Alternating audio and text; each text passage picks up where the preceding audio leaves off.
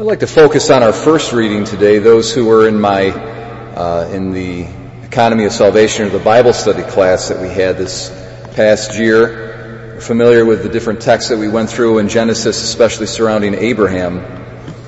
And earlier on in this, I believe it's the same chapter here in Genesis, another piece of the story or another part of the puzzle is that Abraham had just previously been asking the Lord to spare Sodom and Gomorrah and the 5 cities of the plain.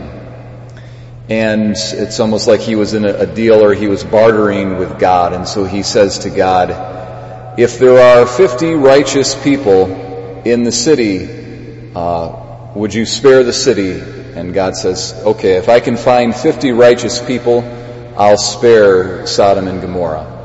And then Abraham says, okay, well, how about 40?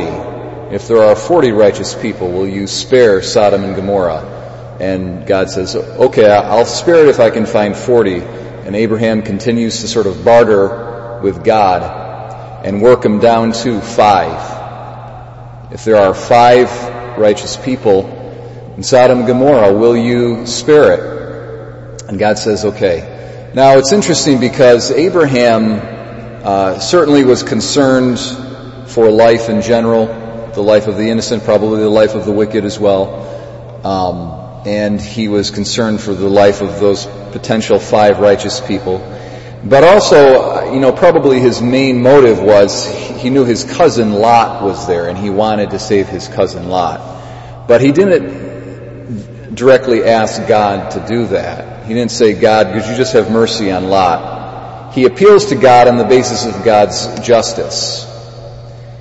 Now, God, in His justice, evidently could not find 5 righteous people in Sodom and Gomorrah, and so He destroyed those cities and the other 2. There were 5 that He was going to destroy initially, and He ended up destroying 4. And He did that out of His justice.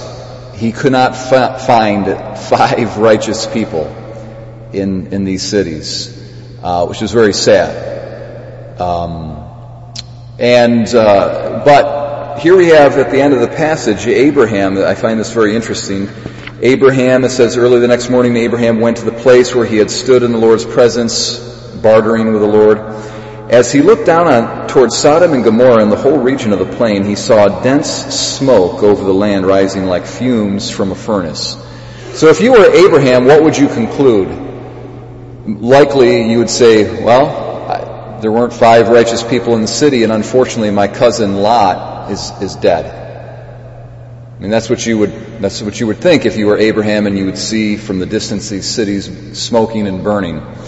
But the surprise, how God goes beyond Abraham's petition, is that he has mercy on Lot. There was a deeper desire of Abraham's heart that God knew about, is that he wanted to see his cousin Lot be spared.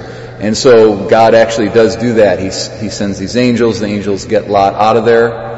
And so we learn a few things. Sometimes we approach God in terms of His justice, and that's a good and right thing to do, and He is a God of justice. But when we do that, sometimes He surprises us with His mercy, and He goes beyond what we ask, what we think of in our prayers and our petitions, because He knows us even better than we know ourselves, and He knows the deepest desires of our hearts. And also we learn that sometimes when we ask God for something, it appears at first that He hasn't answered our prayer, but that in fact He has answered it. And so in today's passage from Genesis with Abraham and God, we learn about God's justice, we learn about His mercy, we learn about His wisdom, and how all of these things really are much greater than we can ask or think.